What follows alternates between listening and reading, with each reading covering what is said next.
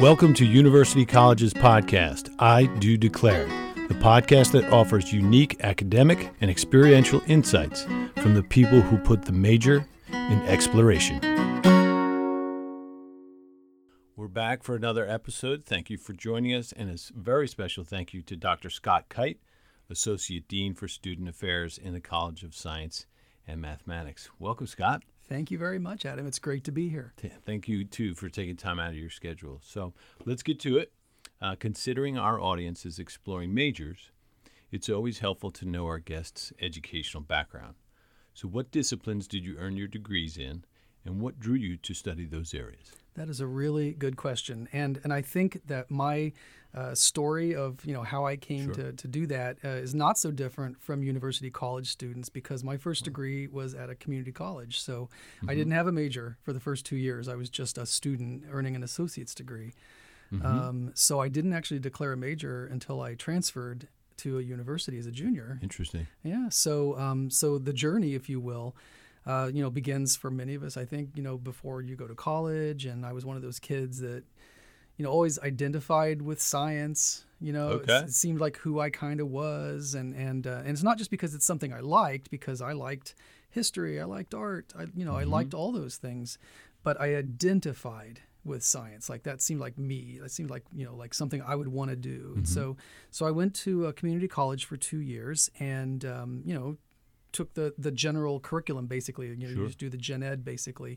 But I, especially like the science classes. I, sought out opportunities to be like, the student worker that, mixes the chemicals and stuff for the classes. Here we go. Okay. Yeah, so it's kind of experience, and I did things and just loved it. And so I always really liked animals. And as many young people that are kind of sciencey oriented, that kind of like animals, but don't know a lot about careers. What do you know? You're going to be a dairy farmer, or you're going to be a veterinarian, right? And very few people go to college to be a dairy farmer. So, I want to be a veterinarian. And again, back to experience. While I was working at my community college on my degree, I got a job with a veterinary clinic and got experience, working in the kennel, assisting the vets with all sorts of stuff. And interestingly enough, that kind of experience, and this is going to dovetail into what I want to tell our students, the importance of experience is that's where you learn often what you don't want to do. And so I tried the veterinary thing, and while I love dogs and cats as much as anybody, at the end of the day, what veterinarians do isn't something I would want to do for the rest of my life. Let's say, spaying, neutering, vaccinating animals. Once the newness wears off of that, for me at least, it was like, not my thing. But I still like the animals, and I still like science. So I declared at the university I transferred to a zoology degree, because I like animals. Right. And again, I should have had better advising, because somebody talking careers with me probably would have been like, there's not let's talk about the job market for, zoo people, right? That's so great. Yeah. But, it was what I was passionate about. It's what I loved. And so, I did it, was immersed in it, loved my degree. Went on to do a master's degree, because at that time I was like, well, there was no careers for zoology people with bachelor's degrees. Maybe I would like to be a teacher. I kind of had this idea I would like to be a teacher.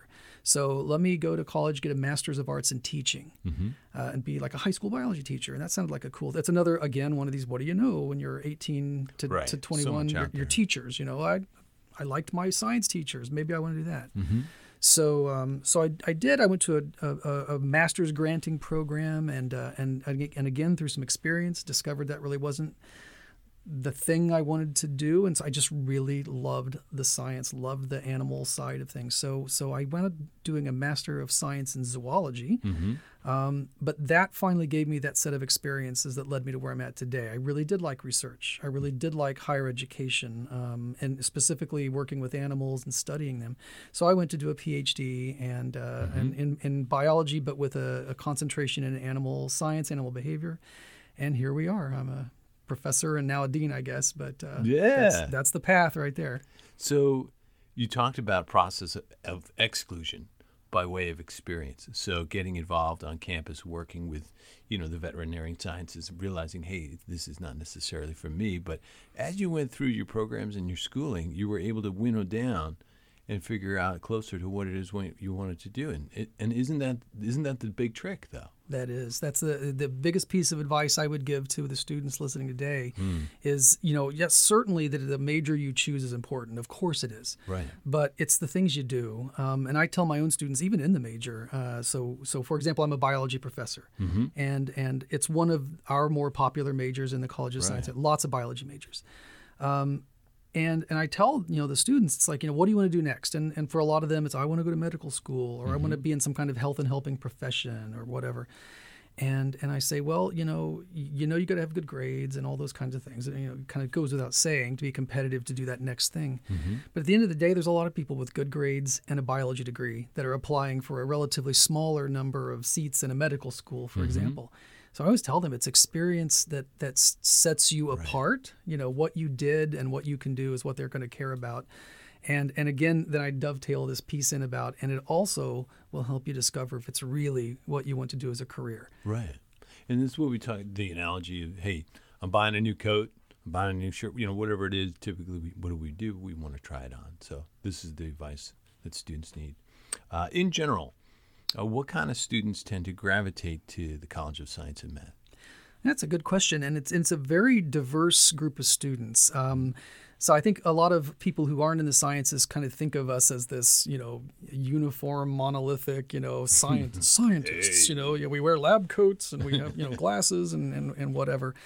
But I can tell you there is a chasm of difference between a computer scientist and someone like me who's a animal scientist, and then between those two, between us and say an astrophysicist, just very different kinds of disciplines, different kinds of jobs, different kinds of cultures, different kinds of people are drawn to those things. So, so the kinds of people who are, I think your question was what kind of people are drawn to, skill sets, interests, that sort of thing. Yeah. So I would say people that are really interested in technology. And this is a, kind of an emerging field, right? The last 25 years, sure. There's been this boom that wasn't there when I would have been in college. But people who are drawn to technology, who just like, and it could be anything. It could be, like what we're doing today. There's this side of audio technology cool, and right. editing and all that kind of stuff. Yeah. And then there's the computer science side of things, writing programs and developing, these methods to do amazing things with computational power. Like those kinds of students tend to be attracted to our degrees in information technology, computer science, data science, those kinds of things. And then you have other students who are sort of more attracted to health and helping, let's say. Okay. I want to be a healthcare provider of some sort, whether it's a doctor, a physician's assistant, or just something else. And the thing I would drop, on our discussion today for the students listening is if you're interested in healthcare, and again, when I was a young person, I didn't know that for every MD, for every doctor, there are 100 other professionals that do stuff that's related to what that doctor's doing, right? And so the healthcare industry is a big employer, and the minority of people employed by it are MDs. So all these other kinds of technician kinds of jobs, or even having a science background and working more on the IT or the analytics or that kind of stuff. So a lot of health and helping people come to STEM. And then you've got other people who, are maybe a little bit more like me, where they're just interested in... I'm getting that sense, yes. Yeah, just the natural world. I want to do this for the rest of my life. And so, so we attract a lot of students that just want to be biologists or, physicists or chemists or whatever. Speaking of chemistry, I would add that another popular kind of destination, for students coming into CSAM is students who want to go into the pharmaceutical industry, drug research and development and those kinds of things. So lots of jobs in that sector as well. Okay. So, Dr. Kite, what do you love as well as find challenging about being an associate dean? Yeah, that's a really good question. Let's throw in a curveball. Yeah, and that's a good question because I wasn't always an associate dean. So I was a professor here for 20 years before I moved into my current job. And I would say one of the biggest challenges for me, I'll give you two challenges actually. One's personal and one's more professional. The personal challenge was that as a professor, you think about the story I told you, how I wound up doing what I do, right? I love studying animals. I love teaching. I love doing all this stuff. And as a dean, you don't really do that. You're Right. an administrator. You're, to some degree pushing papers around a lot. And you sit at a desk all day. And so it's a whole different kind of job. Nobody when they're 18 says, I want to be a dean, So there was a bit of an adjustment Right. there, right? But in terms of the challenges of being an associate dean, I would say that my job. You introduced me, I think, as the associate dean for student affairs in the College of Science and Math. That means that anything that involves a student is under my purview in the college. So that's from recruiting new students to ensuring that they're successful when they're here, helping them prepare for their next destination, whether it's a job or a professional graduate program, and anything in between on the academic side, and it's one of the things I love about this position is I'm actually in a position to do something about that. So rather than sitting on the sidelines, Okay. And just saying, hey, somebody ought to do X, Y, and Z to help our students, I'm actually the person who can do that or Right. can be at the table to argue that should be done. That's very rewarding. The challenging side of it, though, is that science, is a challenging discipline. It's you gotta work hard. You can't let your guard down in most of our majors, and so part of my job is to help help students develop the skills to be able to do that. Right. And some students, and I'll be honest with our audience, I was one of them. When I was a freshman, I took my first college chemistry class. I do not have a grade I'm proud of. I do not. It's a wonder I ever was let into any science programs after that. But that's part of it. Like, oh my gosh, I didn't do well in this class. So you can walk away and you can go find something else to do. But if it's your thing, you can say, why didn't I do well in this class? And what can I do to do better? So my job now is to help students connect with those resources. Let's turn this around. Let's help you succeed. Got it. So, personal experience, you bring it into the program and help students sort of see what they might need to do. And yeah, it must be interesting to affect change as the dean, the associate dean in this case, rather than the professorship. Yeah. Yeah. Okay. Yeah. As a professor, your scope is mostly limited to just the students you personally teach. And now I get to work with, literally thousands of students, and so that's pretty cool. So I get to work with a lot of students. Yeah. And that's rewarding. So in preparation of our time together, obviously I took time to check out your background. So tell us more about your research. I know you meant some of the research focuses around giant water bugs, cockroaches. How did that come about? Yeah, how did that come about? I love it, though. That's a good question. And I can tell you this, I was not one of those kids that like, playing with bugs and pinning bugs to things or whatever. Right. I was not one of those at all. And if we could go back in time and find, 16-year-old Scotty and say, hey, what do you think you're going to be doing, when you're grown up? The last thing I would have been saying is, I'm going to publish papers on cockroaches or something. That sounds very bizarre. So I would say that, again, let me tie this back to our, theme of, how important experience is, right? So I went to that master's program I was talking about. The teaching thing the K-12 teaching thing was not really going to be my thing, but I did do what's called a master's thesis, and that involved designing and doing a research project. And it just so happened that, I kind of had this underlying interest in animals. I was interested in animal behavior. And, sort of the professor in that department, it was a kind of a small department, the professor who studied animal behavior happened to study these water bugs you mentioned. And so I was kind of looking around for things to study, and I went to talk to him. And he's like, yeah, I study these water bugs. And like, I'm sure most people, I was like, yeah, not something I want to do. But he's like, listen, here's some papers. Go read about these animals and come back and talk to me if you think there's something you'd want to do. So here's the cool thing about that kind of animal. First of all, the dads take care of the young and not the moms, right? Look at this. So mom glues her eggs on the back of the dad, and the dad carries the eggs till they hatch, right? Wow. So they're kind of like a seahorse, right? Everybody kind of knows Yeah, seahorses okay. have a pouch, and the female puts her eggs in there. People kind of know that. So these water bugs are kind of like that. And so I was interested in that anyway. I was like, what the heck is that? Why would the male do it all? Why are they different from other insects, right? Yeah, so it was kind of that.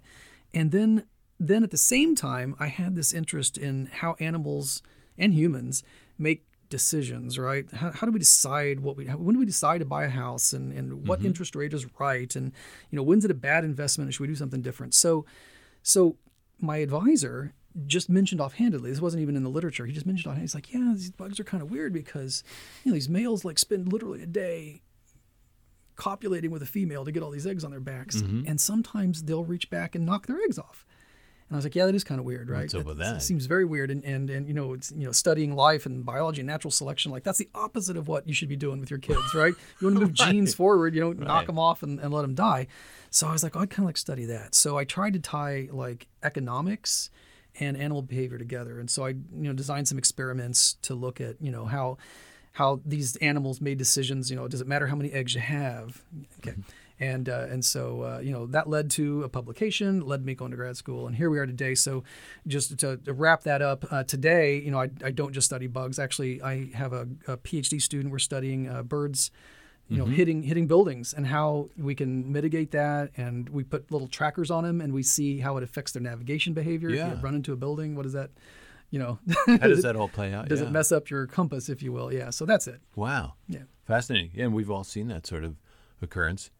Wow. Yeah, it does happen. It happens a lot, especially here with all the tall buildings. Right. So it's kind of a conservation side to that. A lot of these birds are endangered or endangered, becoming endangered, and so forth. So yeah, we want to get a feeling for that. This is fascinating stuff, Dr. Kite. We may have to do a part 2.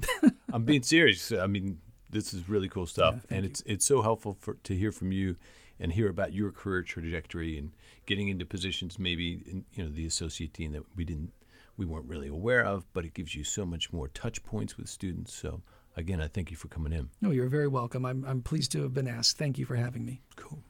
Well, that wraps up I Do Declare. We always want to thank the College of the Arts students for their mixing and editing prowess. And as usual, another huge thanks to Annabella Poland, the inimitable GM for WMSC 90.3. We'll see you next time.